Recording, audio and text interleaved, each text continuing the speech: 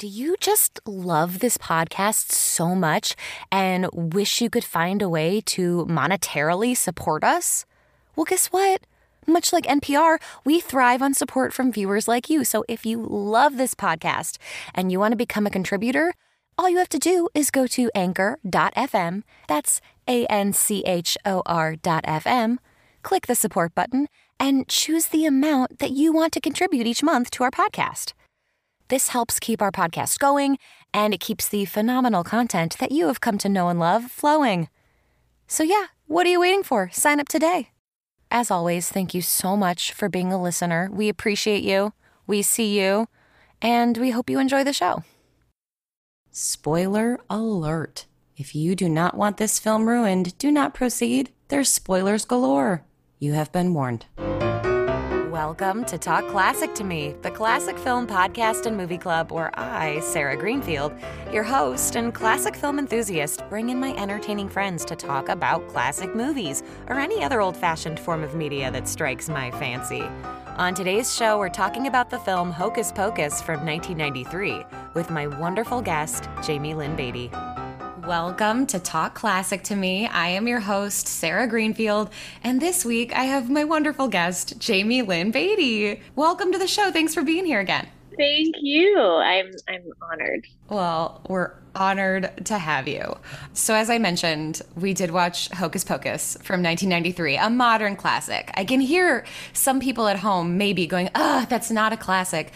Technically, TCM says if a film is over 25 years old, it is deemed a classic. And this film, I can't do math very well, but I think it's that's over 25 years old, definitely, right? Yes, definitely. It's funny that you said Hocus Pocus from 1993 as if there's a Hocus Pocus from like 1972 that everyone knows about. You're correct. I didn't need to add 1983, but I feel like I have to be protective of this one because I can just feel people going, that's not a classic. And I'm like, oh, Queens, it is. We are old. It's a classic. It's so good. They're going to make it into a remake, soon. And then they are. And I heartily disagree with this remake. I heard you say, yeah, they're going to ruin it. I love Bette Midler. I love Sarah Jessica Parker. I love Kathy Najimy. This movie is perfect as it is, and it should not be revisited, is my opinion. Don't ruin it. But it is what it is. I've accepted it.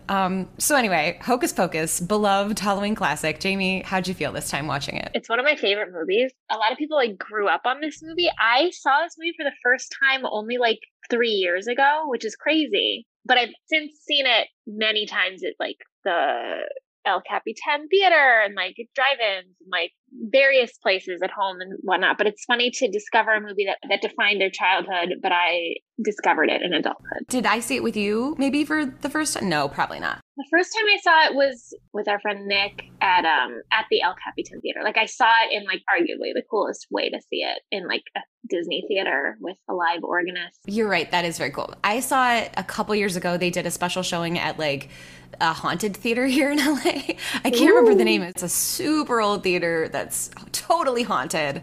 And they did a pre-show where they had 3 performers come out and sing the songs. And then they did the movie. That was really cool. But you're right. I hadn't thought about how Disney owns the El Capitan Theater and how that must have been extra special. And you have the organ. It's very fun. The reason I chose this film is because this is going to be around Halloween time this is coming out. In my opinion, I think this is the best Halloween film out there because it's the most accessible for everybody and has everything in it.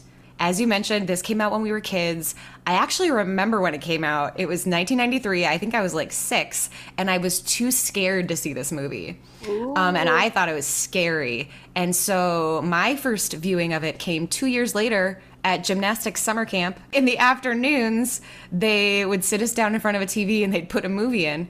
And this movie we liked so much that we watched it, I think, every single day that week. Because it was a week-long camp. Whoa. So that was kind of my intro to it and how I fell in love with it.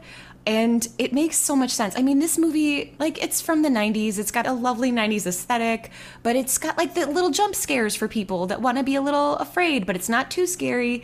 And it's got really fun comedic performances, and it has musical numbers. So it's kind of got a little something for everyone. It does a really good job of taking tropes that we know about Halloween and witches and putting them to use in a way that's familiar and fun. we'll get into all that. I'll do the plot synopsis first. Plot synopsis, Hocus Pocus, which was called Abracadabra, I guess, in South America. Oh. They didn't know what Hocus Pocus meant. I've seen this movie maybe a bajillion times. This movie is seared into my brain. I cannot even count the number of times I've seen it. I own it on DVD. It's fabulous. Okay, so Hocus Pocus. Picture it. The year is 1693. We meet this fella, Thackeray Binks, whose name is not Zachary. When you're a child, you genuinely believe it's Zachary, and then you grow up and you're like, they're saying Thackeray. What? What? Because your little brain can't comprehend that that's a name. Okay, so Thackeray Binks is awakened. We're gonna get into my beefs too, because I have a lifetime of little like things where I'm like, ooh, that's not correct, or like, ooh, it doesn't work. Thackeray Binks awakens one morning, and something isn't right, and his sister is missing. And it turns out these three witches, the Sanderson sisters, they live in Salem, Massachusetts, by the way. That's another little extra layer. Salem, Massachusetts, 1693. Thackeray Binks awakens one morning. His sister Emily is missing. The witches have taken her, and they are going to suck the life out of her to make themselves younger and live longer. And they do this successfully. Thackeray Binks tries to stop them. It doesn't work. They suck the life out of his sister. She dies. They turn him into a cat that will live forever, with his guilt for not being able to save his sister. The witches are caught. They are hanged. But before they are hanged, which they really show their legs, by the way. Like, Disney used to, be a little more, they used to show us more stuff and talk about more stuff than they would probably do now. Anyway, Sanderson sisters are hanged, but before they are hanged, Winifred is able to open her evil magical book and put a spell on them that one day when, I don't think she says this, but what's going to happen is one day if a virgin lights the black flame candle, they will be able to come to life for the evening to try to get their powers to live forever. So she's arranged the spell that they can come back from the dead. But again, it only works for one night only. We seamlessly transition into the year 1993 to a teacher telling the class this story, and she's wearing a black witch's hat, and that's how we pan out, and it's just splendid. And then we meet our protagonist, Max, and you know that he's different from the other kids because he's wearing a tie-dye shirt, and they are all wearing, Northeasterner clothes. I don't know. But we quickly find out that Max is from Los Angeles. His family just moved here, and he's different from these people because he's laid back in California, and he doesn't like Halloween. He thinks all this is dumb. There's this beautiful girl in his class who is also smart, and she's like, I think Halloween's cool. And he's like, I think you're cool. Here's my phone number. Call me.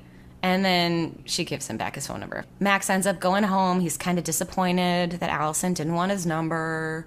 That's the pretty girl, Allison. And he's bike riding in a beautiful forest scene that mirrors the forest scene that Thackeray Binks just had of running through the forest. And you go, oh my gosh. So he gets bullied in a graveyard by these two jerks, one of whom makes fun of him for kind of being from California, but seems like he is a skater in California. He definitely has that 90s skater vibe going on. Whatever, he meets Jay and Ice. His name ain't Ernie no more, it's Ice. And you know this because it's carved into the back of his head with a razor. I don't know. It says Ice. And they steal his cross trainers, which are shoes. He goes home, he's like, parents, this blows. And then we meet his younger sister, Danny, who's just so fun and precocious, and he's supposed to take her trick-or-treating, and he doesn't want to, but he has to, so he does. And when they're trick-or-treating, she kind of embarrasses him in front of these guys that bullied him earlier, and they get into a little fight, but they make up at Allison's house. Allison has this really huge, beautiful house that's serving great candy, and Max gets to talk to her again, and he's super excited about it, and he comes up with this plan to hang out with her longer, which is look, if you really like all this Halloween stuff, why don't you make a believer out of me? Let's go to that old Sanderson sisters house and see if all these legends are true. And she's like, okay. And Danny's like, I don't want to do this, but okay. So they all three go together to the Sanderson sisters house, and it's abandoned, and it's creepy, and there's a cat that gets in their way and jumps on them. And Max is like, you know what? This is just a bunch of hocus pocus. Titular line. He's a virgin. He lights the black flame candle, and the Sanderson sisters come back from the dead, and it's awesome. And the way they shot that is cool. We'll get into that too. So the Sanderson sisters are back, And they are played by the fabulous Bette Midler. She plays Winifred. Mary is played by Kathy Najimy. And Sarah is played by Sarah Jessica Parker. It's just dream casting. It's just wonderful and perfect. So these three witches are back. They want to suck the lives out of the children of Salem. Max is a believer now, so the rest of the movie, they spend the time trying to stop the Sanderson sisters, and eventually they think that they kill the Sanderson sisters out of, by the way, a plan that Allison has, because they listen to women in this movie, and it's fantastic. After they think they vanquished the Sanderson sisters, but do not, the Sanderson sisters come back, and they kidnap little Danny, and she's going to be the kid that they suck the lifeblood out of because she was the rudest to them. And they were like, we're going to teach you a lesson. So in the final moments, they're going to give her this potion that will make them be able to suck the life out of her. But Max is like, no. And he takes the potion instead. So they have to suck the life out of him. But as they start to do it, the sun starts to come up. And also Winifred falls on hollowed ground, which is the cemetery. And witches can't stand on hollowed ground because they turn to stone. So she's turned into stone. Her sisters are blowing up. She eventually blows up into like a really gorgeous sparkly dust. It's all beautiful. And then I forgot to mention, how could I forget this huge plot point? Since Thackeray Binks was a cat, he was a cat that whole time, and he was a talking cat that helped them, obviously. A talking black cat, because that's like a whole witch trope thing. Anyway, so in the end, Thackeray Binks' soul is released, and you're a little bit sad because you want Thackeray Binks to be their cat, but you also want him to be able to be free in his afterlife. So he rejoins his sister Emily as a ghost, and we get ghost closure, and then we get to see a shot of Max and his sister Danny hugging each other. And also, obviously, Max and Allison got together. And that's how the movie ends, like full brother-sister circle. And then we get some cool end credit scenes that kind of close some gaps with some of the other characters, like the parents and the bullies. And then the final shot is the spell book that should be totally dead because the Sanderson sisters are dead, isn't dead. It's a little eye. It has an eyeball, and the eyeball opens. So it's like, oh, spooky things are still happening. And then we get to hear Bette Midler sing I Put a Spell on You. It's a reprise from her earlier fabulous part of the movie. And that's pretty much Hocus Pocus. I feel we got through that movie. That was it. So yes, I freaking love this movie. I've seen it 1 million times. Not actually 1 million times, but a lot. There are always things I notice. There are always little beefs I have. Jamie, what do you want to talk about right now? I agree with you. I think it's got something for everyone. I'm always caught off guard when it starts in the 1600s because I'm like, wait, I forget that this movie doesn't start in the 90s. It's just, it's delightful, and I think Thora Birch should get an Academy Award for this. The casting in this was fantastic. It really, truly was. The first thing I want to just point out in general, even though I just said the casting is perfect, they do something really funny to me in this movie, which is they cast... So Thackeray Binks is kind of like the first character that we meet. And they cast this actor named Sean Murray. He is playing Thackeray Binks. But he is not speaking the role of Thackeray Binks. All of his lines are dubbed by this guy, Jason Marsden. And so there's always a part of me that's like, well, why didn't you just cast Jason Marsden? Why did you have to have a totally separate guy? That doesn't totally make sense to me. Because Jason Marsden was an actor too. He was in Full House. He played DJ's boyfriend for a couple episodes. He played Nelson. And he was in Boy Meets World. Yeah. So Jason Marsden, who does the voice for Thackeray Binks, doesn't play Thackeray Binks in person, and they dub over all of Thackeray Binks' lines. I've just always thought that was a choice. There's got to be some reason for that. I think it's because they thought the guy playing Thackeray Binks was really cute. I think they thought maybe young people would think he was cute, maybe. Oh, because the other guy was too nerdy? He didn't have the right quote-unquote look. That's sad if that's true. I also kind of thought when I was little that the guy that played Binks and Max kind of looked alike, so I wonder if there was something there too, where they were trying to get two guys that kind of look similarly, so they have this similar brother and sister story. Because that's what this film's really about. It's about cherishing your sibling, as I speak to an only child about this film. That's my main takeaway, is how jealous I am of their brother-sister relationship. Yeah, because it's like the brother that couldn't save the sister, and then the brother that does save the sister. And they cherish each other in the end. Bette Midler in this. Oh my God. I feel like she's not appreciated enough. We take her in this for granted. She took this bullshit trope that women are given. So anyone who's maybe not in Hollywood or doesn't know this, there's this Hollywood idea that the second you turn 40, everyone sends you scripts to play witches. Meryl Streep literally said this. She said, when I turned 40, I got 3 scripts to play a witch that year. I would be honored to play a witch. Well, when you can play it like this, like, it's so wonderful what she does. Yes, this is a hot witch. They're not just like, I don't know, the trope of the witch, this like old hag. They take that, but they make it funny. They make it a more full character. It's so much fun. And Bette Midler said this is the most fun role she'd ever played up till this time. She had the best time doing it. And I love that. So yeah, Bette Midler rocks it. And her and Kathy Najimy and Sarah Jessica Parker, I love that they each all have like a different like character as a witch. Like, I feel like a lot of times witches are like, we're the same, we're all evil. But we have like Winifred, who is the leader, who comes up with the plans. We have Mary, who's kind of like she's like a kiss up, but like always trying to please Winnie, and she can't. And then we have Sarah Jessica Parker, who just, I hate to use the dumb blonde thing because I have blonde hair, but they make her the dumb blonde who's obsessed with boys, and it's very funny.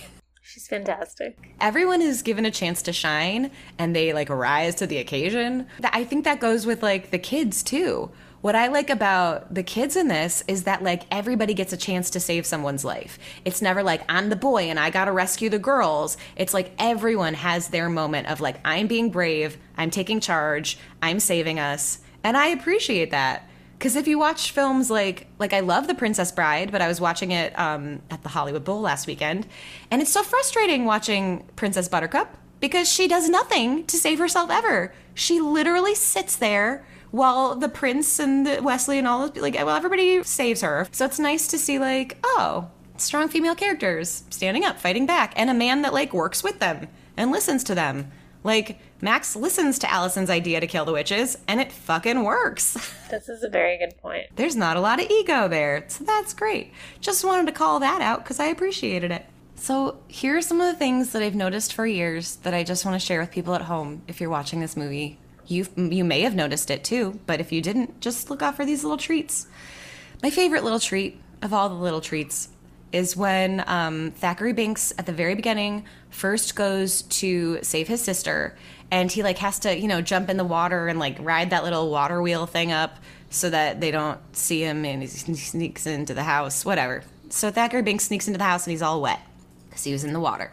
And then there's a moment where they pan to him and he's really upset, and there's one bead of water that's stuck to his nose that goes in and out as he breathes really heavily.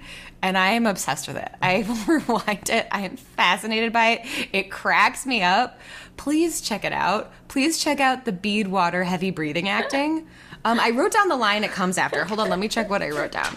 Because every time it gets me. I think I noticed it like maybe a decade ago. I don't even think I've ever noticed that. That's very funny. I mean, I've been watching this movie. So if I've watched this every year since I was 8, plus a bunch of extra times, that's a whole lot of times seeing it. It comes after the tongue bite. When they like, and a bite of thine own tongue, and they like bite it and put it into the cauldron. Yes, that's when there's the water bubble right under his nose. Please take note. I promise you'll enjoy it. It's just a little treat I look forward to every time. There are also several references. I freaking love when Bette Midler is about to do the spell on Thackeray to turn him into a cat, and she goes, jump back. That's from Footloose. She is referencing Footloose. Brilliant. Kills me. I love it, because that's what he says in Footloose. And Sarah Jessica Parker was in Footloose. Yeah, she was, yes. So there's that. And they also have a Gypsy reference because Bette Midler was in the made-for-TV musical version of Gypsy this same year. So when she's doing them, I put a spell on you, she does the like, my name's Winifred, what's yours? You know, because that's, my name is June, what's yours? Yeah, so she took that. Wow, you're so right. I've only had my whole life to think about this. And then one of my other favorite, like, little tiny moments too, is when they're doing I Put a Spell on You. Kathy Najimy does bunny ears behind Bette Midler's head on the watch outs. So when they're going like, watch out, watch out, watch out, watch out, and there's all that choreo, for 1 second, she puts bunny ears behind Bette Midler's head, and I freaking love it. It's just like a cute little joke that got put in the movie. So there's a zombie named Billy, who I did not mention in the plot synopsis, who at first we're afraid of, because Winifred brings him back to life because she's like, if we can't hunt you on the graveyard, I know people who can. And so she brings Billy Butcherson back to life, and it's a guy that Winifred, Bette Midler, used to date, but she caught him cheating on her with her sister Sarah, which makes sense because in this movie they make it like Sarah wants to sleep with everybody. She sewed his mouth in death so he couldn't tell his secrets even in death.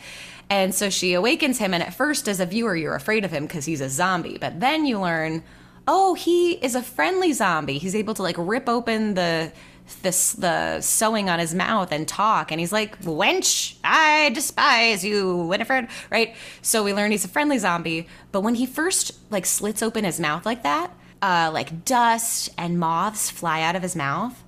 They did not CGI that shit.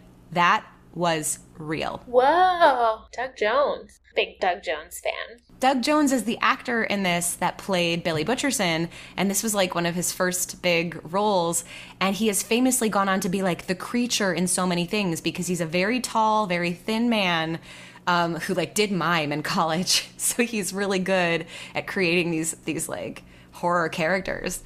And he's famous for that. And he was in The Shape of Water. He played the mermaid sea creature man that she falls in love with. He was the lead, basically, besides Sally Hawkins and Octavia Spencer. Yeah, so he's famous for doing that, and this is like the start of it all. And he was also the first crush of several of my friends, especially my gay friends. Wow. Yeah, shout out to my friend Andrew. Whenever we would watch this together around Halloween, he'd be like, my first big crush, Billy Butcherson. Like, my little kid self had such a crush on him, and I was like, aw. Doug Jones is fantastic. I know a few people that have met him in real life, and they just say he's such a good-hearted stand-up guy. Like, really, really salt of the earth. My friend was in a movie with him. Wow. She was cast in a horror film, and she shot her scenes with Doug Jones, and then their scenes got cut for the final film. No. Yeah, but she has like a picture of her and Doug Jones in their full costumes. So She was like, he was the nicest. He was so cool. So isn't that great? And when he was in Pan's Labyrinth, he's like the creature in Pan's Labyrinth too. Yeah, so like he's very famous for that. I remember I saw like some internet-y video that was like, this is the most like unrecognizable person that you've seen a million times. Like, it's like the idea that he's been in so many things, but you wouldn't recognize him if you passed him on the street. Yes. However, now I feel like he's become more recognizable just because the internet has given him the spotlight that he deserves. Well, and he's so tall too, so I bet in real life he already stands out just a teeny bit. So maybe if you stand out already a teeny bit, and then people start to go, wait, is that Doug Jones? Maybe. But he is always so like unrecognizable in his stuff. And he's really great. You can tell, I mean, in this, that he's so good at the physical aspect of being a monster. My God. The scene when he's like stumbling around in the tunnels underneath the ground in the catacombs, if that's what they are. It's great. And he actually gets to speak in this too, because I feel like a lot of times he doesn't get to speak. That's true, yeah. Which leads me to another beef of mine that I've had since I was a child. The accents. Nobody has the same accent. They're all supposed to be from New England, and some of them are kind of British, and some of them are not. And that's fine. It's such an like heightened reality to begin True. with that I just feel like, And I think that's something when you're like, I've seen this a million times. I'm focusing on this right now.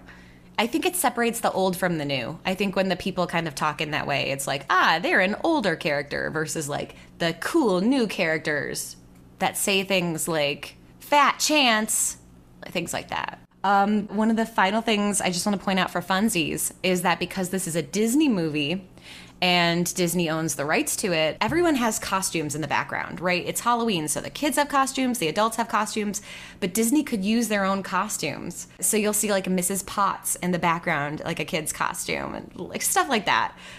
So I would say another thing to just notice is like all of the people in the background if you want to. Like there's some great costumes back there. In the grown-up section, in the kids section. There's some racist costumes out there too, which we'll also talk about.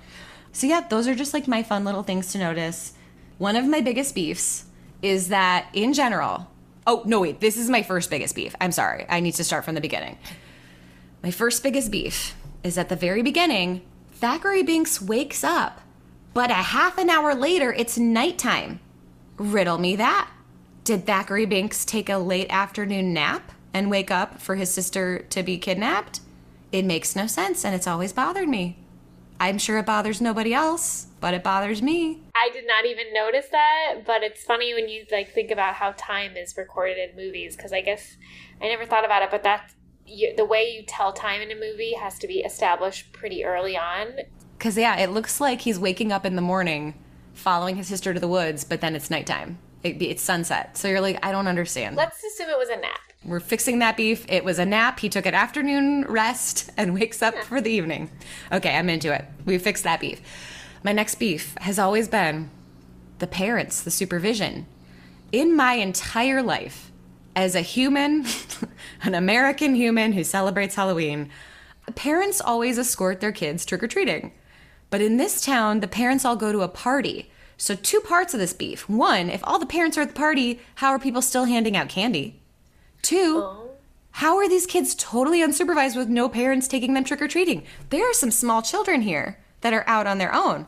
I have no problem with kids being out on their own and being independent, but I do think it is very unusual that there are 0 parents around when the bullies are out bullying all the little kids, stealing their candy. Ice was gonna hit Danny. So, like, I'm just saying, the lack of parental supervision I think about every time. Plus, if there was a party, wouldn't it be later than the trick-or-treating? Again, it's a movie, and it's a movie I love, but it's always bothered me. You're really insightful, and these are things I did not even think of, but they're brilliant and worth ruminating about. Thanks, Jamie. Another thing I thought about for a long time is the witches put a spell on the parents to make them dance all night. I've always wondered if people really died from dancing that whole time. Because I'm like, what if someone had a heart condition and they were forced to dance all night? And we're seeing them come out at the end and they all look like they've gone to this killer party and had a great time. But if someone made me dance for like 8 hours, I don't know that I'd be okay. And I think about these things. It's like the opposite of Footloose, where it's like they make you dance all night. Wait, what's the opposite of loose? Foot tight. Yes, you're correct. Oh, this is so lame. But okay. So just one small thing. The potion starts off purple and turns green. And I'm like, wait, why'd you turn green, potion? You were purple. But again, neither here nor there. It looks great. And then, so the witches come back and they don't know anything modern, but then sometimes they do. And you're like, how do you know modern stuff? Like, how do you know about like, pull over and show me your driver's permit? And what I've decided, I fixed this in my own head, is that sometimes they could absorb modern trends from the grave. So for most things, they might be clueless, but maybe there's a few things that they absorbed in their time when they were dead from the modern times. I have a theory that, like, kind of like WALL-E, that they, like, studied, just, like, they watched a couple movies or read a couple books and, like, observed a couple things and, like, just were mimicking what they heard. But when did they have time, Jamie? They only have this one night. They're witches. So they just, like, quickly consulted, I was going to say the internet, but that didn't exist then. Maybe, like, moments before the driver's license, like, they saw somebody say that. They picked up stuff and they don't really know what they're saying. And again, it's fun for the movie. I don't actually mind it. But these were just things that I was like, wait, an inconsistency. Also, just for funsies, when they're drinking the cider, there's no cider in those cups. It cracks me up when I watch it. There's cider acting, but I'm like, there's nothing in that cup. That's an empty cup. I can tell.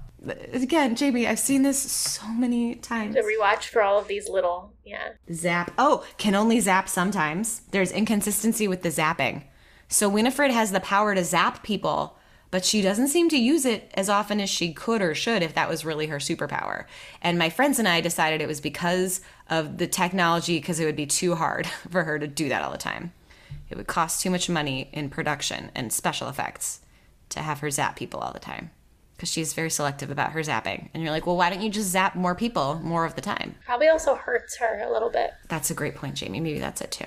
Oh, there's just another moment that kills me and cracks me up is when Danny gets upset at Max and she goes, I want to go home. And she like walks away.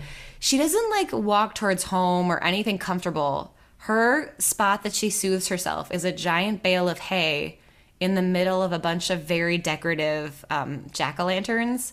And that's just, it looks beautiful, but that always makes me laugh. Just like her dramatically crying into the hay. So those are some funny things.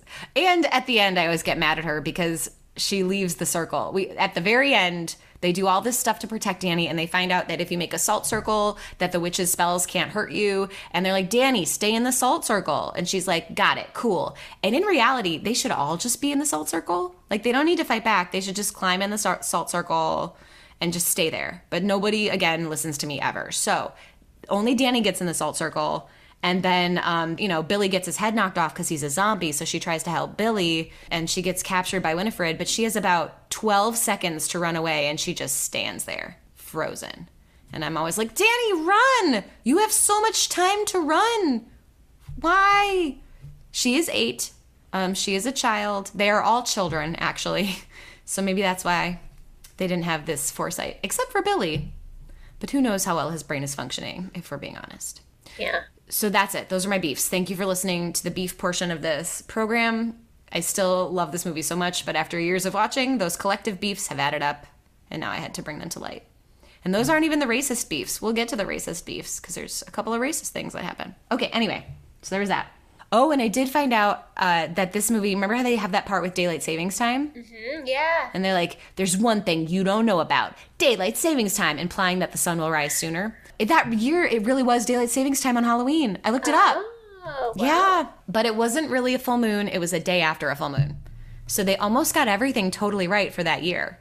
Isn't that cool? I'll give them creative license on that. Yes. I wouldn't have cared either way, but the fact that it really was that's awesome. I wonder if that was intentional or if it was just a coincidence. They had to have looked it up. No, I don't know, because they would have written the story. It just happened to work out that way, making this movie even more lovely than it needed to be. The only thing that, like, always makes me go, like, this doesn't hold up and feels weird is the whole, like, virgin candle thing. Where I just go, like, especially because it's Disney, like, I feel like this idea of, like, virgins gets, like, talked about a lot by, like, witches and, like, in those stories and lots of fairy tales. And when you, like, think about the mechanics of what that actually means, it's fucked up.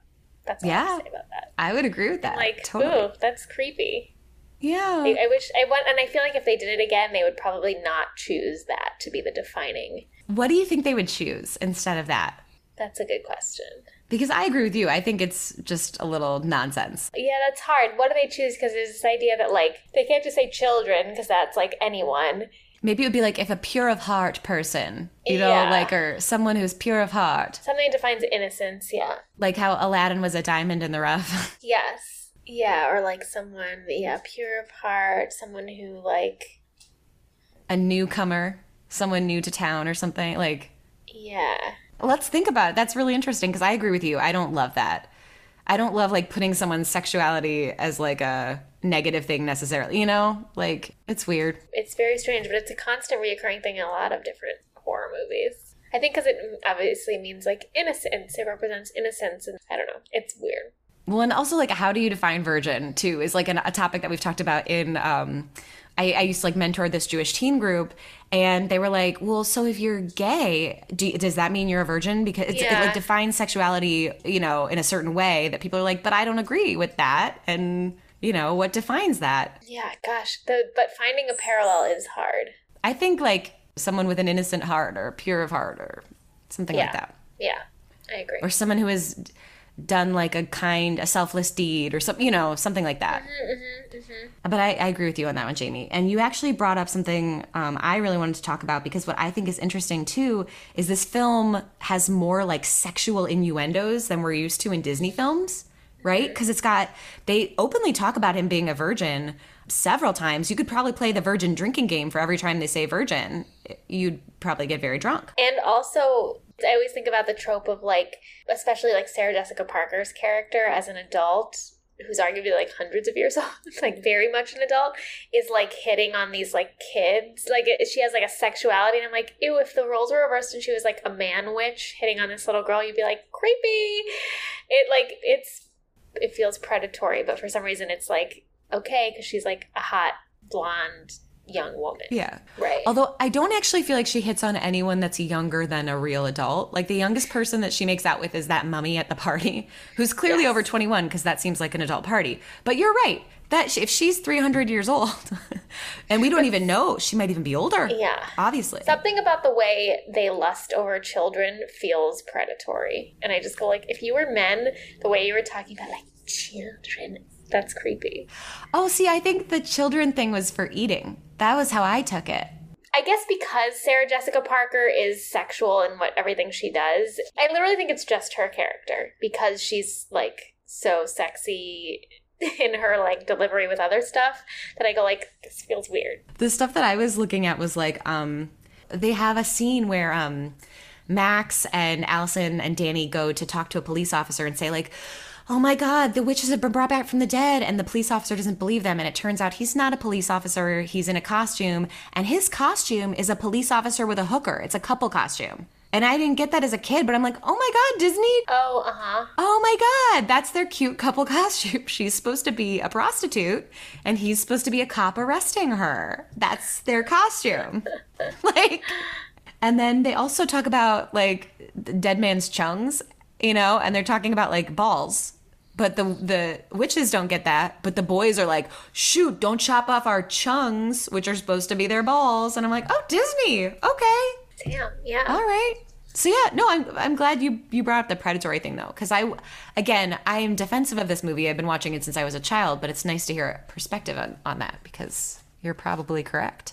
It is a little predatory, and it would be creepy if it was a man. But it's fun. I'm glad they got away with it then. I feel like she brings enough to the character that it doesn't make it just sexy. Yes, Do you know agree. what I mean? Like they could have just objectified her, but they also added this layer of like, she's really funny. Now I feel like sometimes stuff is played too safe so as not to offend, and I think they don't even consider trying to do it in a smart way. Sometimes they just go like, they completely omit doing it. So I'm glad, even though that it might not fly again if they were to redo it now, I'm glad that they did do it in a way that was like well done back then, because I just think the world wouldn't allow any of it now. But that's a whole other topic.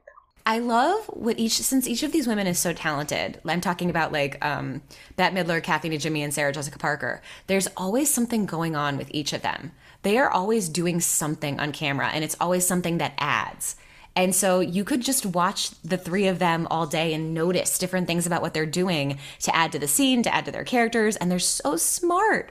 I could watch them all day. It is the best, like, women ensemble movie, I feel like. That, like, they all are equally strong and they're powerful. They're not, like, driven by men. Like, it's not like a romantic plot, even though there's, like, the subplot with the 90s kids and like romance. That's really not the main focus. Although I do want to bring it to the full circle moment of the cuddles. I love that Max's whole journey is about like in the beginning, he's spooning a pillow that he's pretending to be Allison.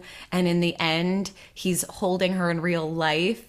And they never really get a kiss, which like, you know, of course we all wish there was a kiss, but they have the almost kiss.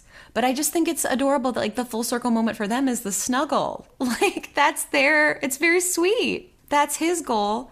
Also, just that's another sexual thing too. Danny is hiding in his closet, and if this was real, that boy would 100% be masturbating. She should not be allowed to hide in his closet. That's a big deal. He came home and he's holding a pillow and calling it Allison. That is 1 second away. That's a very good point. Another beef. But I wanted to add that. And then just like what you were saying with the women and how smart they are. We're so used to a certain trope of what a witch is. And the fact that they like build on this and build off each other and make it so comedic is what makes it gold to me.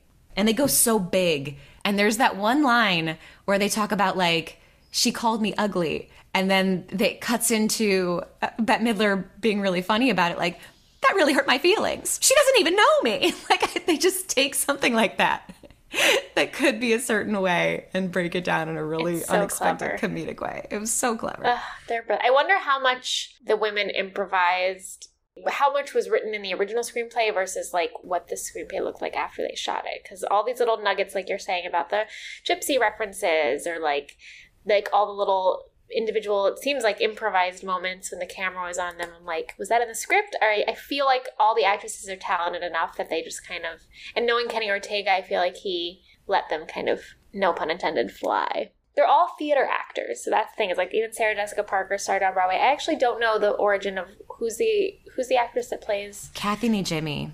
Yes. She's in Sister Act. Does she have a theater background? I actually don't know if she does. I didn't do my research on her today because I just focused on Bette Midler and Kenny Ortega. But she's in so many things that we love. Like, what I like about Kathy Najimy as an actor, she's so strong in everything she does, and she's different in everything she does. So, like, she's in Sister Act, and she plays that bubble of light, the one with the enthusiastic personality. She's in this playing, like, the suck-up. She's in The Wedding Planner playing J-Lo's boss and being very official, and like, but she's still really funny. These are such great character actors. She's got to have a theater background. It's like the movie for, like, character actors and, like, theater actors, and I love the practical effects. Like, it's just... You know, they don't make them like they used to. I wish they would do stuff like this. I agree with everything you just said. Like the practical aspects of the film, how things weren't like CGI'd and how they had to find creative ways of telling the story, and it works so great. I feel like the best use of that is there's 2 points when I think they have such a great use of like using practical effects as opposed to like CGI. For me, it's when they first turn Max into a cat. It's all from the witch's perspective, right? It's so cool how they do it. Brilliant. So yeah, it's like a straight ahead shot right at the witches, and they're looking into the camera as though we are Thackeray Binks, who's about to be a cat. And they're doing a spell over him, and their hands go down and their eye line goes down. So we see him shrinking through their eye line. So we don't need to like watch him turn into a cat effects wise. We see that something has happened to him and that he's gotten small and then he's a cat. Like, that's a creative way of doing that works beautifully and puts kind of fear into the audience a little bit of like, ooh, they're putting a spell on me. It's so brilliant. Kenny Ortega really... We're going to Kenny Ortega is someone I'm obsessed with. So we're going to get to him in just a moment. But I want to talk about the other scene too, which is when Max brings them back from the dead. So we don't see the 3 witches rising from the dead. What we see are like Max lights the candle, and then we see like the glass that were the light bulbs is shattering. We see that. We see floorboards coming up from the ground and showing green light. We see it through the actors' reactions to how afraid they are. It's really cool. We don't need to see the witches rising from the dead because we see that something is happening, that it's not okay, that it's scary. We see real candlelight flaring up from each individual candle and flaring up in the fireplace. And then we see the witches, the door pushes open and we see them in shadow and we hear them cackle. And it's just like, oh, that's all you need. That's better than them rising from the dead. It's more creative, it's more fun, and they like trusted the actors. I thought you were going to say, only because I've seen a video on this, when they're flying, they made these little mini models of the 3 witches. There's like a behind the scenes video that you can watch that shows that. That's like a good use of like the actual, not just like camera practical effects, but like actual like prop practical effects that they made that were like works of art, tiny versions of them with little capes that they could control. Instead of CGI, we get all that stuff. I think even them flying is a feat. Like when we see them on their brooms, that's really cool. Yeah. I love all of it. I think they did a great job. It is really scary, though, that he did have to put moths in his mouth, though. I don't think I would want to do that as an actor. Also, the moths could die. I don't know. It seems like a lot. I need to rewatch that knowing that that's, yeah. It's gross. Ugh. Yeah. Let's talk about Kenny Ortega. We've mentioned him.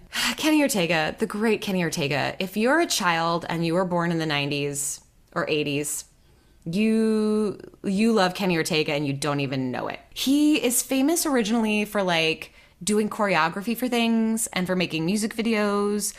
So he did the choreography for like Dirty Dancing and St. Elmo's Fire and Ferris Bueller's Day Off. Did he work with Paula Abdul also or no? Oh, he might have. I don't know. I know he worked with Madonna. So that's why it's also funny that she's dressed as Madonna in this, because he worked with Madonna. Yeah. The mom is dressed as Madonna at the costume party. It's great. We're talking full Vogue years with the cone bra. But you people at home probably know that. So Kenny Ortega starts off as a musical theater performer. By the way, he's openly gay and has been openly gay forever. Like, good for him. Like, for coming out at a time when maybe it didn't feel as good to come out. But he did. So he started off in that aspect, started doing choreography and directing, and he worked with Gene Kelly in Xanadu in 1980. Gene Kelly gave him really good advice about, like, make sure you understand the medium of film and how to choreograph for film, because that's the most important thing. Like, that's what you should be thinking about when you're choreographing, how it's going to look on a camera before anything else. Isn't that great that Gene Kelly is kind of like his mentor and gives him this advice? The first movie he ever directed is the movie that defined my childhood, which is Newsies. That's my favorite childhood movie of all time. I watched it 1 billion times. And the year after that, he directs this. So, like, 2 movies that defined my childhood, Kenny Ortega was in charge of. He also directed High School Musical. He directed The Cheetah Girls, which I also enjoyed. He directed The Descendants, so a lot of Disney Channel movies up in there. He does so much TV. So, like, he directed episodes of The Gilmore Girls that are, like, the best. Like, he directed an episode of Crazy Ex-Girlfriend, but he's directed so much television. You can just, like, look at all the things he's directed. And then he directed a lot of concerts for, like, really awesome women. So, like, Cher and Gloria Estefan. He directed the Hannah Montana concert, I guess. And he worked a lot with Michael Jackson, but I don't really want to talk about that because I don't really want to talk about Michael Jackson. But he was pretty close with him. He made that final documentary about Michael Jackson, This Is It. And so yeah, Kenny Ortega pretty much defined my childhood in entertainment. And I think he's a fantastic choreographer, really great director. I think he knows how to add musical things with ease. Like the two musical numbers in this, which are Come Little Children, which is just like a short little Sarah Jessica Parker sung on a broom number that entices kids to follow her. That I should mention, if you watch this as a kid, like I did, you 100% climbed down the side of your couch and you pretended you were her with your arms.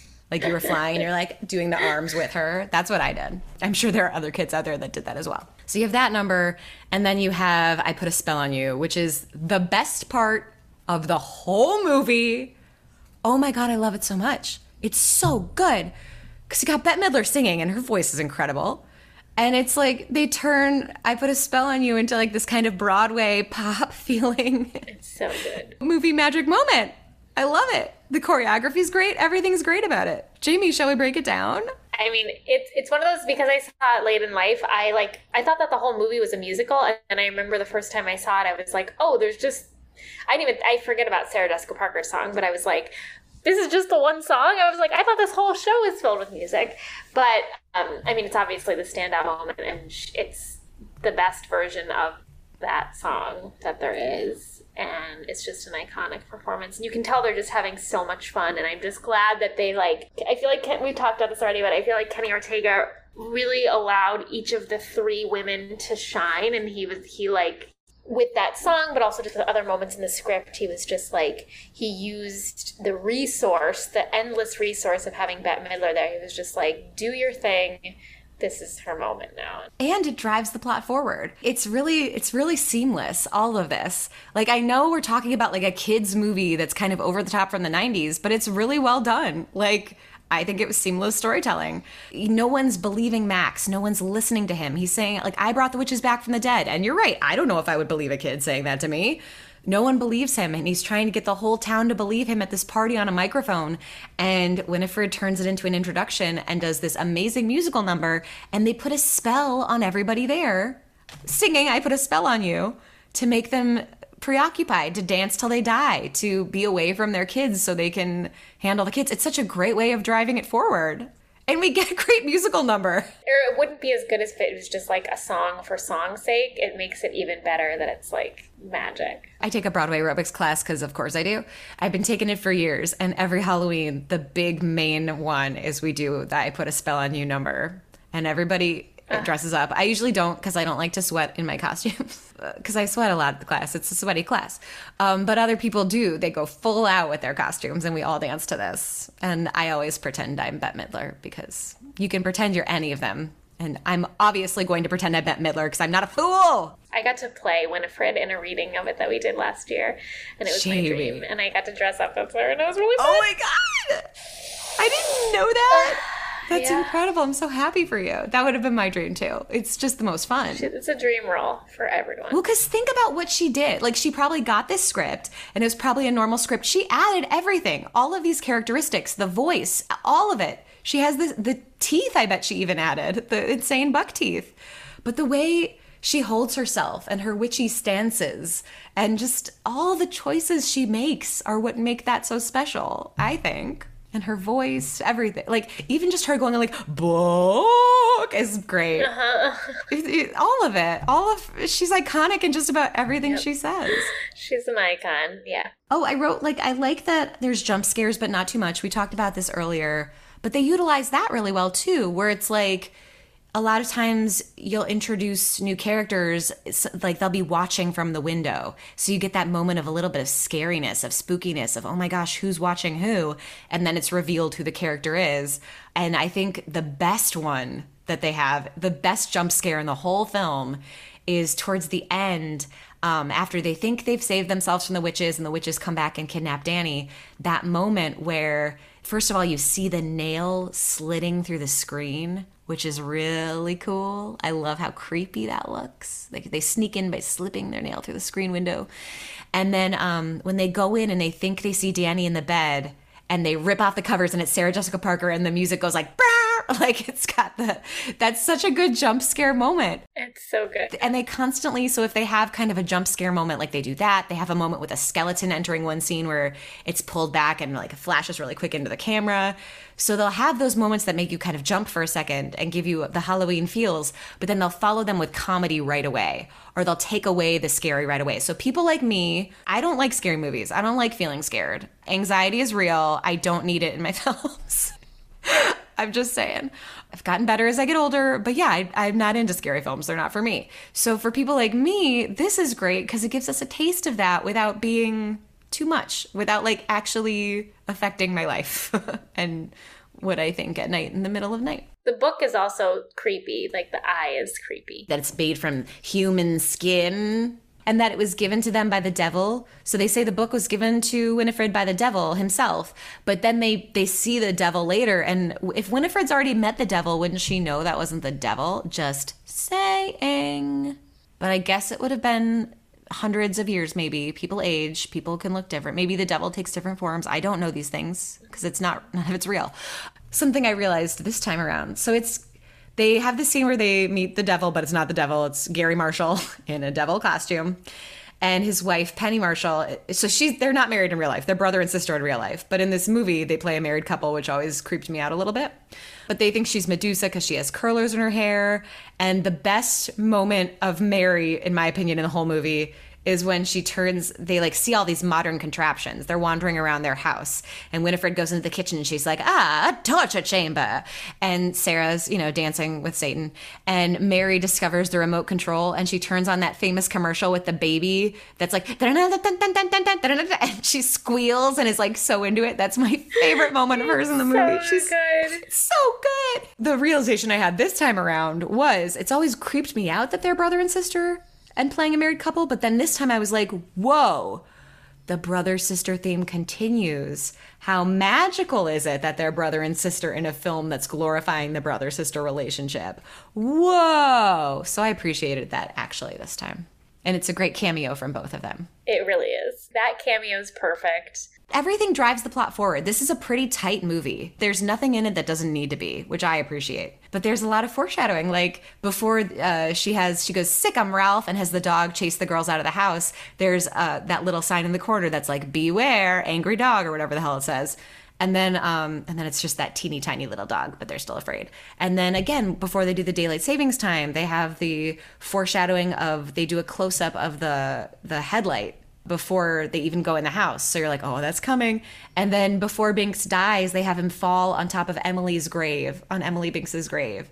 And I was like, oh my God, he's going to die on her grave. Oh, so many things. I mean, you know this movie very well. I've only seen it 4 times, which is nothing compared to you. So I want to talk about the tropes too that are handled in this movie.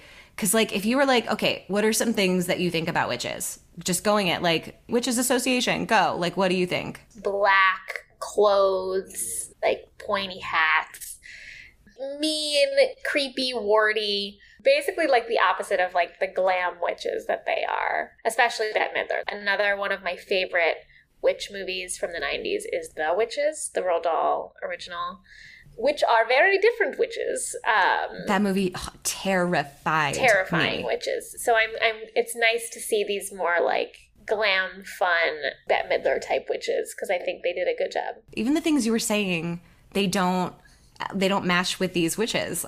I was writing down things too, like when I think of things that witches would have too, it's like, okay, so a witch would have like a black cat and a cauldron and potion and brooms, and like they even take the Halloween trope of like zombies, but they turn everything around. It's not ever what you think it's going to be.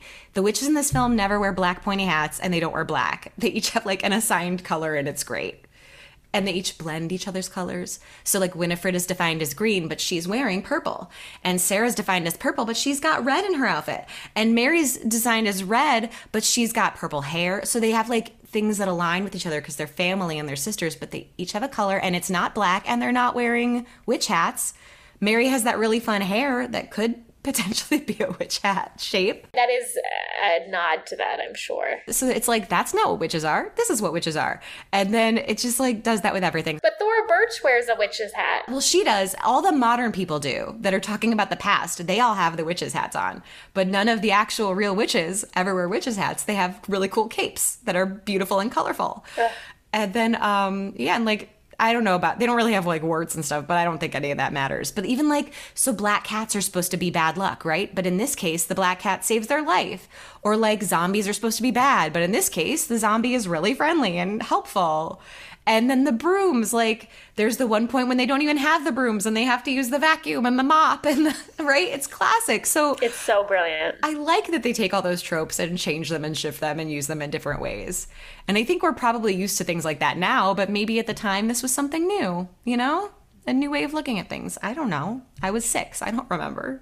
I also wanted to share some fun facts with you. Ooh. So the guy that plays Max, his name is Omri Katz.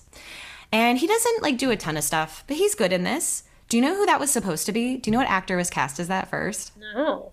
Leonardo frickin' DiCaprio was cast as Max.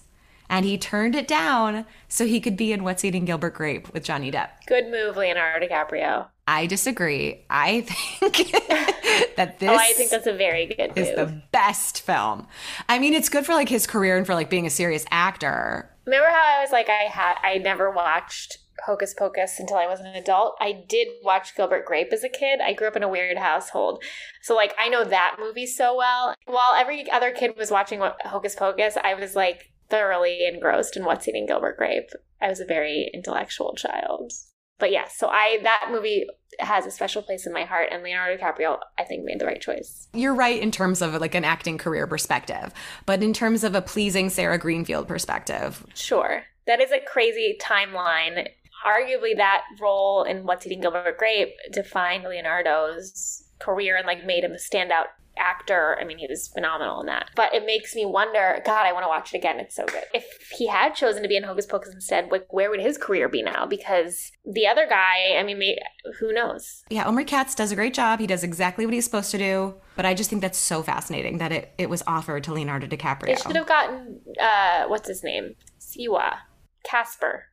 Oh, Devon Sawa. Devon Sawa. Devon Sawa. Devon Sawa. My little self had a crush on him, or too. Or JTT. I would have died. Oh, God. What a crush. I had such a crush on him. He was in Man of the House this year, and I loved that movie, too, which now does not hold up. Oh, that's right. That's right. Because what they belong to is totally inappropriate. But I loved that movie, too. God, 1993. What a year for movies and for children. Also, this movie was not a hit when it came out. And again, I think I remember when it came out. It was in summertime, and I think someone asked me if I wanted to see it, and I was too scared. So it came out in the summer because the studio execs were like, well, that's when kids are off of school. They'll go see this Halloween film, which was so stupid. That's dumb. So it wasn't a hit when it came out, but it's become a cult classic because, first of all, it's obviously so good. And second of all, places started showing it on TV. It's like what happened with It's a Wonderful Life, how when that came out, it wasn't a hit. But through being shown on TV, it became like a classic staple of Christmas time. So now this is like a classic Halloween staple. I feel like that's with so many movies, or like box office flops that later were great. Like Rocky Horror Picture Show didn't do well. And now it's like, that is like the definition of cult classic. And they show it in theaters all the time, which is really funny. Yeah. I wonder though about the contracts and stuff for this, because I wonder like, you know, the skeleton guy that sings I Gotta Put a Spell on You, we'll never know what he looks like. And his part is so fantastic in this because he's the guy singing that song. And one will always wonder what he looks like, and IMDb does not help.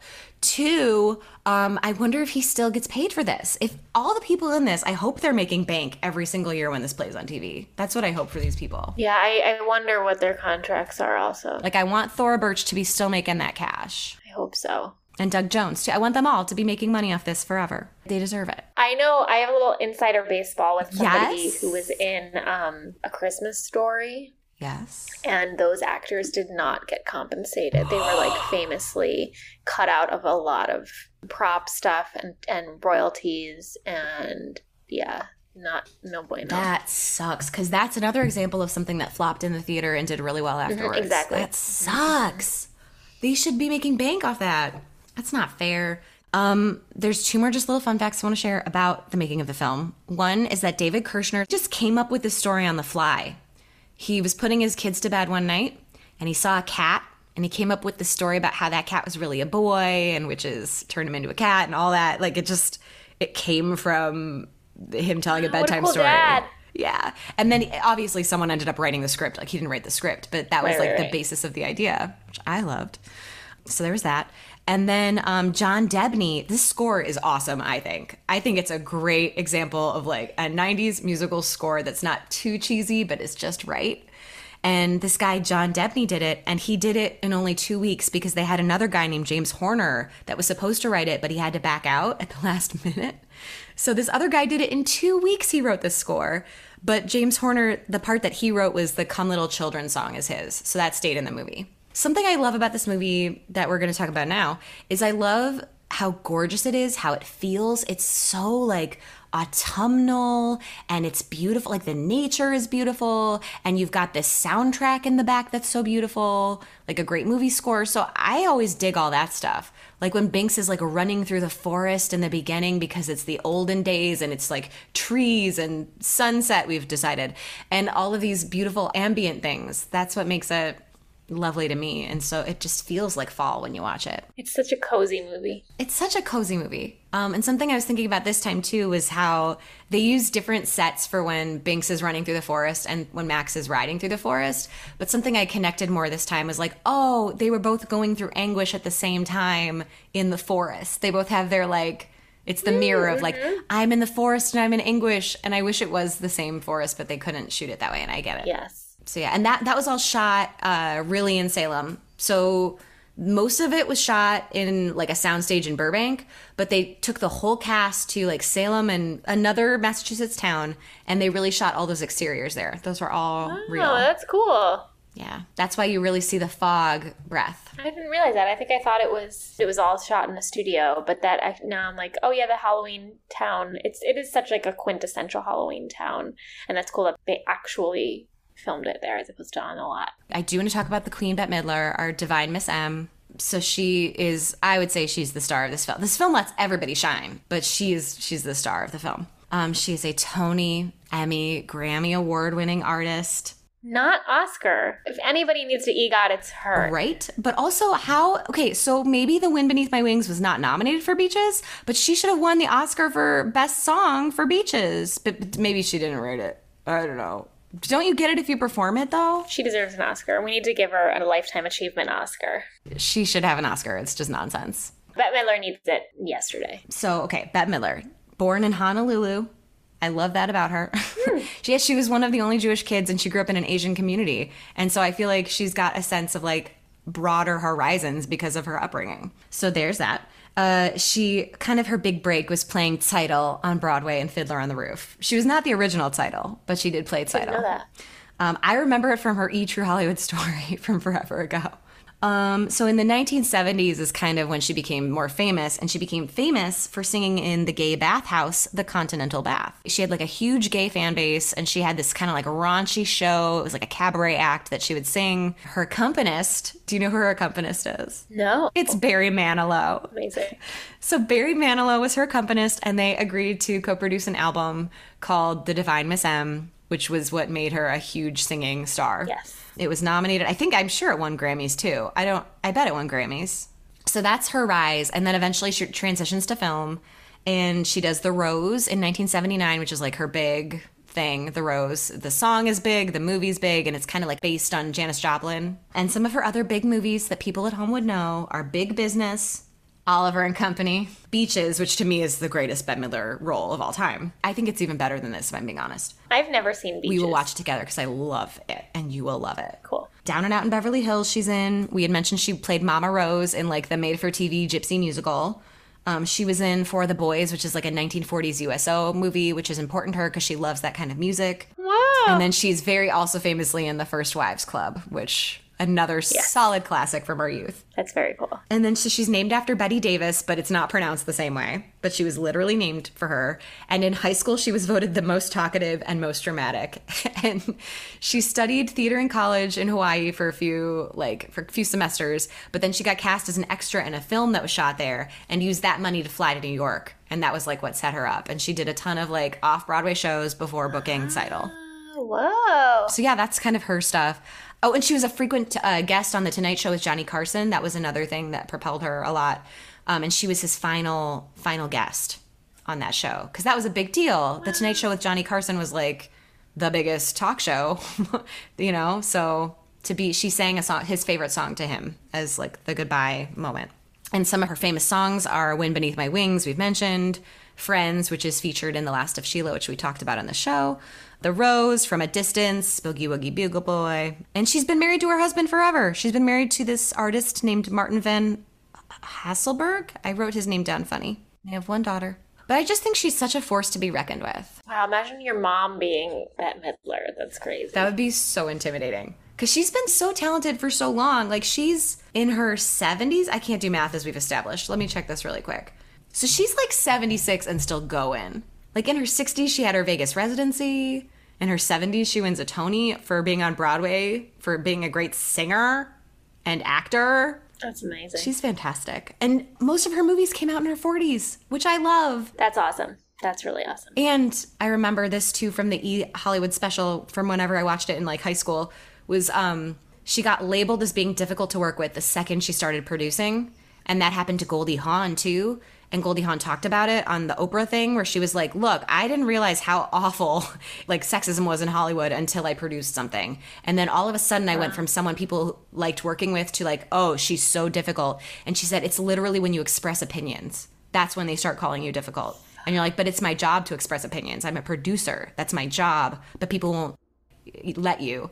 And the same thing happened to Bette Midler. Jesus, that's awful. She had a reputation for being difficult. That started when she started producing, and because she started producing early on. Wow. Oof. It's very annoying, very obnoxious, especially because like a couple nights ago I watched The Palm Beach Story with Daniel, and Rudy Valley's in that, and he literally physically abuses people on set, and people are like, whatever, it's fine. He does his job. Ugh, I hate this right? world. So, like, a woman expresses an opinion and she's difficult. Rudy Valley punches people and they're like, whatever. It's fine. That's despicable. So that's annoying. Also, again, we should mention Sarah Jessica Parker. I didn't go into her, but she's obviously incredibly famous and talented. Mm-hmm. You know her from Sex and the City, The Family Stone, The First Wives Club, Footloose, Ed Wood, Honeymoon in Vegas. Girls Just Want to Have Fun. Girls Just Want to Have Fun. I thought of you.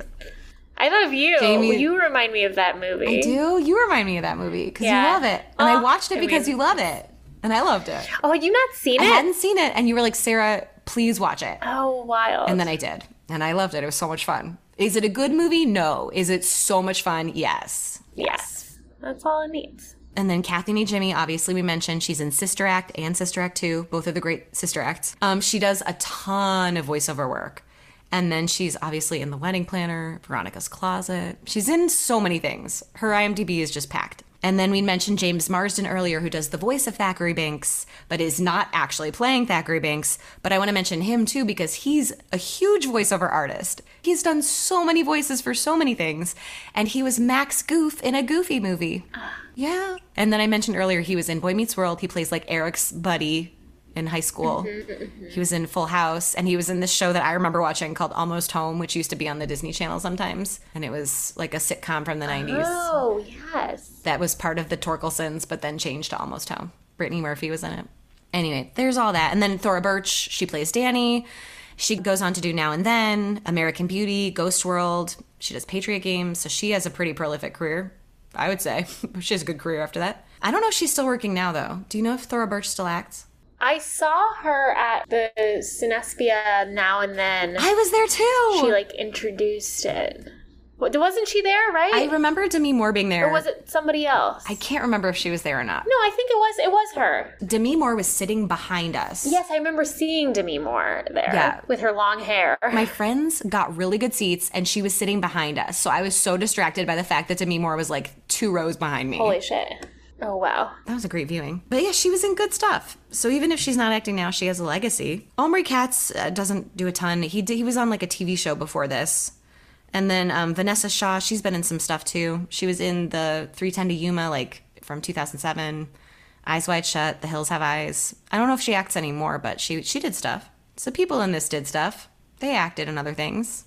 And they're good in this. And again, obviously, I expressed this earlier, but I really do appreciate just that everyone is given a time to shine and that women are like valued and listened to in this, that it's not like just the man, the hero saving the day, that it's like everybody saving the day. And that you are on, not usually on the witches' side, but when the witches go after the bullies, you're rooting for the witches. So bullies, take that into account. Mm-hmm. No one likes you. You're awful. We'll root for witches before we root for you. So don't be a bully. It's true. That's the ultimate takeaway. Bullies are the real scary thing on Halloween. I mean, this is really only going to resonate with a few people, but the bully looks like Matt Lang. Oh, a little. The long-haired blonde bully. Like, not a ton. The like, blonde boy. Matt could do that for Halloween, is what we're saying. Yeah, I really think he looks just like him, but... I forgot one important thing, which is getting back to Thackeray Binks the cat. I've wondered this my whole life, and I've wondered it with friends. When he is a cat, does he have sex with other cats? Because he eats mice. And I've wondered if there are a bunch of little Binkses out in the world, because he would have made so many babies. And that's just been a curiosity of mine. I like the way your mind works. I mean, he's handsome as a human, so, like, maybe he's also, like, a handsome cat. That's a very pretty cat. Unfortunately, and I hate that my mind goes here, I know a weird fun fact that apparently, like, cat penises... Yes? You can cut this out. Cat penises are, like, spikes, like, claws. What? And so, like, if you ever hear a cat's having sex, supposedly, like, the reason why cats are, like, loud when they have sex is because it really hurts the female cat. Because, like, the penis, like, has barbs that attach onto her. So I don't like to think about him having sex as a cat. No. Well, because it's a long time. 300 years is a long time. Jamie, thanks for sharing that information about cats. I didn't know, but I've wondered it. You're welcome. It's kind of messed up. Because he does eat mice. He doesn't eat human food. Yeah. So I was like, he probably has had a bunch of cat sex and made a bunch of cat babies, and there's little Binkses out there. Anyway, I've thought that in my head, so I had to share it. Some top quotes I have, if you want to ponder, the Yabos, you know. Definitely Yabos. That's a great quote of, you know, when Allison, they go to her house for trick-or-treating and they find out she's rich and it's her house and she's dressed in like this gorgeous like 1700s gown, which every child coveted because it's so pretty. Danny comments, I really love your costume too. Of course, I could never wear anything like that because I don't have any, what do you call them, Max? Yabos? Max likes your Yabos. In fact, he loves them, which is just... It's fantastic. I can't believe she would do that to him. That is so humiliating. That crosses a line. I can't believe she does that. It's great. It's funny. But that crosses a line. Just the sincerity with which she says it really makes that line especially. And the part she's like, he's a little leaguer, when she's realizing her brother can't stand up to her against the bullies. And then in the end he saves her because that's the arc of the story. I also love the Ice line. My name ain't Ernie no more. It's Ice. And then when he turns around and it says Ice on his head, that gets me every time. What else? There's so many good quotes in this. So Bette Midler defines the whole movie in one quote, and they always show it on the previews for it. So she tells you everything you need to know. She's like, we must find the book, brew the potion, and suck the lives out of the children of Salem before sunrise. Otherwise it's curtains. And you're like, oh, that's great. That's really nice that they summarize the whole movie in that little... It's right there. Really nice. And then she goes, dost thou comprehend? I wish they did that in every movie, just to, like, briefly summarize what the movie's going to be about, so that it helps me. Like, sometimes when I go see, like, a Shakespeare show, I like to read the synopsis beforehand. So it's nice. This isn't a line, but I love it anytime Binks has the paw swipe. Anytime Thackeray Binks the cat is like, I'm waiting for you, and he, like, swipes a paw at them. I love it. The way they did all that cat stuff, I looked it up because I was like, how did they do the cat stuff? They had 12 different cats that could do like one really good trick. Whoa. So like there's like a cat that would swipe or a cat, like they all could do something. And then they had an animatronic cat too. So it was like, that was how they did all the cat stuff. They were really using some real cats and I love it. I wonder if they repurposed that cat and used it for Sabrina the Teenage Witch. But that one looks so fake though, don't you think? Yeah. His name is Salem, right? Yeah, his name is Salem. Yeah.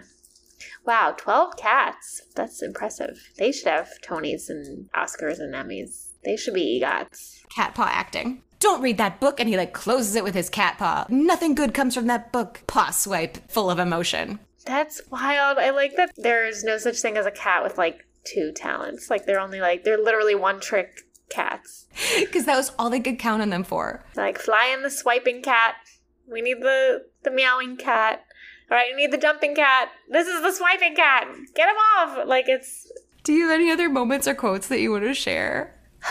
I mean, Yabos was going to be at the top of my list just because it's iconic. Yeah, Yabos is the top. It's the top. But Yabos is the one that stands out in my memory alone. And then, like, when Sarah goes, amok, amok, amok, amok. Oh, amok, amok, amok. That's great. Yes, of course. People at home, I don't even need to break it down because it doesn't matter. She just thinks that word is fun and says it until she gets hit in the stomach by Winifred and goes, ugh. Such good comedy. It's such good physical comedy. And when she's in the back just swinging her legs like a bell for no reason, they're like having a scene and she's just in the back having fun. Early on, she establishes that she likes to do weird things in the back, like dance. And so when she was like, and Sarah was dancing idiotically in the background, she like calls it out in the film. So good. I love it. I'm sure there's more. There's so many quotes. There's so many good moments. This movie's just, it's such a delight from start to end.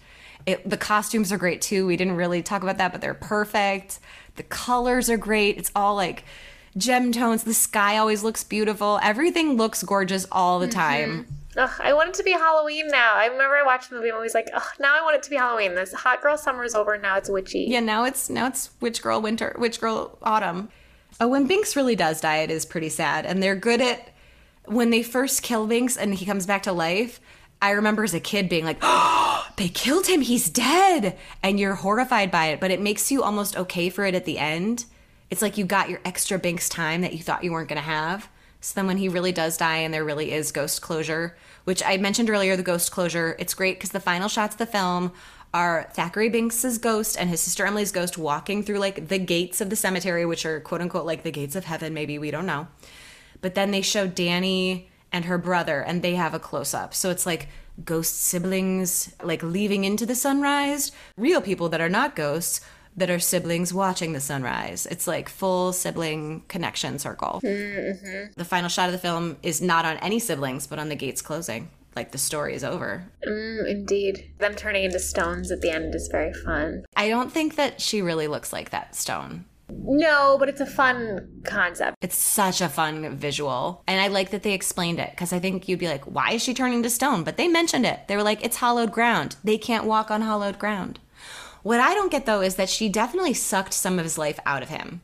So maybe it just wasn't enough life. So he should be a little older. It's more that, like, wouldn't she be able to live then? Because don't you just need some life? Oh. I don't know. Yeah, that's a good point.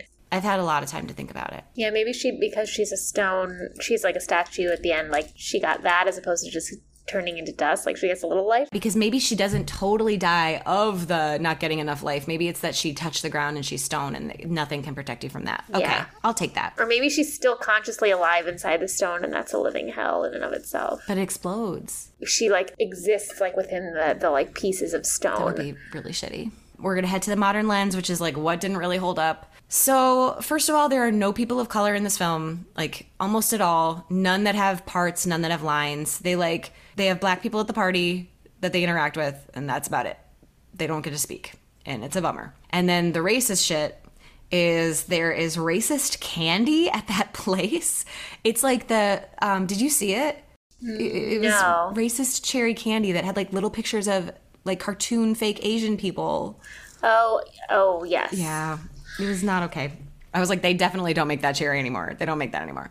But at the party, there's a white guy dressed as a Japanese businessman. And you're like, ooh, that really doesn't hold up. That's the one that stuck out. That's rough to look at. That should not be in this film. So yeah, that's shitty to see. But, you know, it is what it is.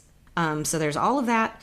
And then the double feature portion. The double feature thing, I think, is the witches, Roald Dahl, because it's so the opposite of the kind of witches that they are. And also a great movie, but scary. I cannot believe they showed this to my class when I was a kid. I used to go to this like daycare center, and they would show us really inappropriate things that were way too scary for our age. Because I think I was like 5, and they showed us the witches, and it completely terrified me. I had to leave. Like when they took off their faces, I couldn't handle it. I had to leave the room. Yeah, it's... And so I was terrified, and I couldn't... My cousin tried to show me Sound of Music when I was 6, and I thought that the nuns were the witches. I thought that they were the same as Roald Dahl witches, and she had to sit me down and explain to me, nuns are not witches.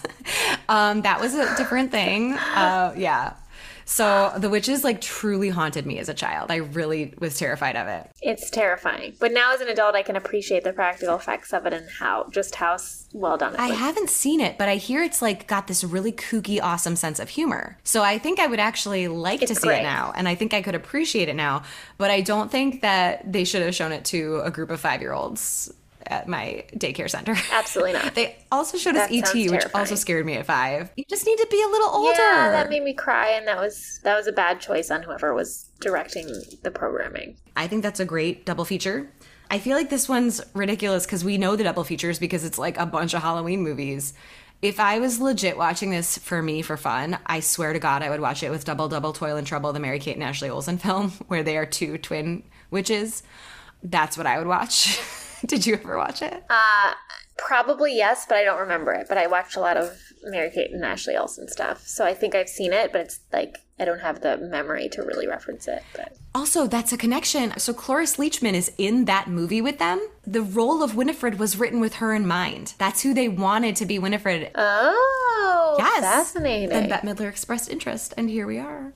Halloween Town is another thing I would watch it with. I respect you at home if you don't want to watch that, but I love it. It's Disney Channel. It's Debbie Reynolds. It's just campy delight is how I would describe it. And I think just like to get to know Sarah Jessica Parker and other stuff too. Like, girls just want to have fun. Sarah Jessica Parker's great beyond just Sex and the City. Yeah, but she is really great in Sex and the City, I think. The problem is once Sex and the City happened, she was only ever seen again as Carrie Bradshaw, so it's nice to see her earlier stuff where you go like, oh, she does other things. She had a career pre-Carrie. The First Wives Club she did after this with Bette Midler, and that's... Yes, that was fantastic. But some other, like, if I was talking, like, what to watch this with, I might watch it with, what did I write down? I wrote The Addams Family and Addams Family Values, obviously, solid Halloween double feature. Practical Magic is a Halloween film I also enjoy about witches, but it's like contemporary witches. And it's darker than you think it's going to be, but it's still good. But it's not scary. The Nightmare Before Christmas obviously would be great. Beetlejuice would be great. We said The Witches. I wrote Labyrinth. I wrote Scream. I wrote Teen Witch, obviously. What a film. I wrote Twitches, that when Tia and Tamara Mowry are teen witches. And then, and then if you want a classic movie, I Married a Witch is a classic movie. I haven't seen it, but I'm seeing it like really soon. And then here's what I would watch this with too. So there's this movie called The Worst Witch that is actually not a good movie at all. It's from the 80s and it's like not good. But Tim Curry is in it and he has a musical number in it that you can find on YouTube that delights me to no end. I watch it every Halloween along with Hocus Pocus, and I just die. It's called Anything Can Happen on Halloween, and he plays a wizard, and it's when they just started doing, like, tech things, so he's, like, in front of a green screen, and they add all this nonsense tech, and it's from the early 80s, and it's just, like, terrible and great, and I love it. He goes all out. He is invested in it, and I need everyone at home to go watch it. Anything Can Happen on Halloween. It's on YouTube. Please just watch it for me. Jill just plots. Thank you for that recommendation. It cracks me up. It's so good.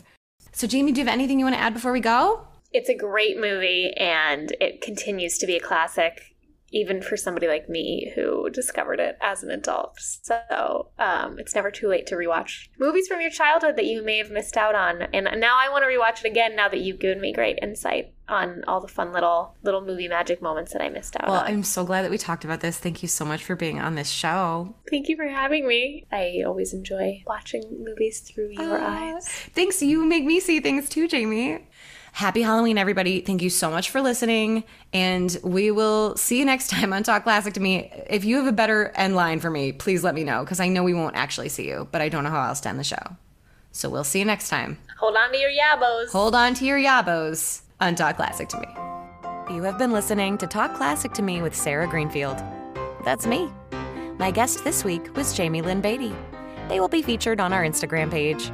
If you enjoyed our show, please introduce a friend and show them how to subscribe, and maybe even find us on Anchor.fm and become a contributing member. That would be pretty great. And don't forget to follow us on Instagram at Talk Classic to Me for some awesome content and to find out what's coming up next. Thanks for listening.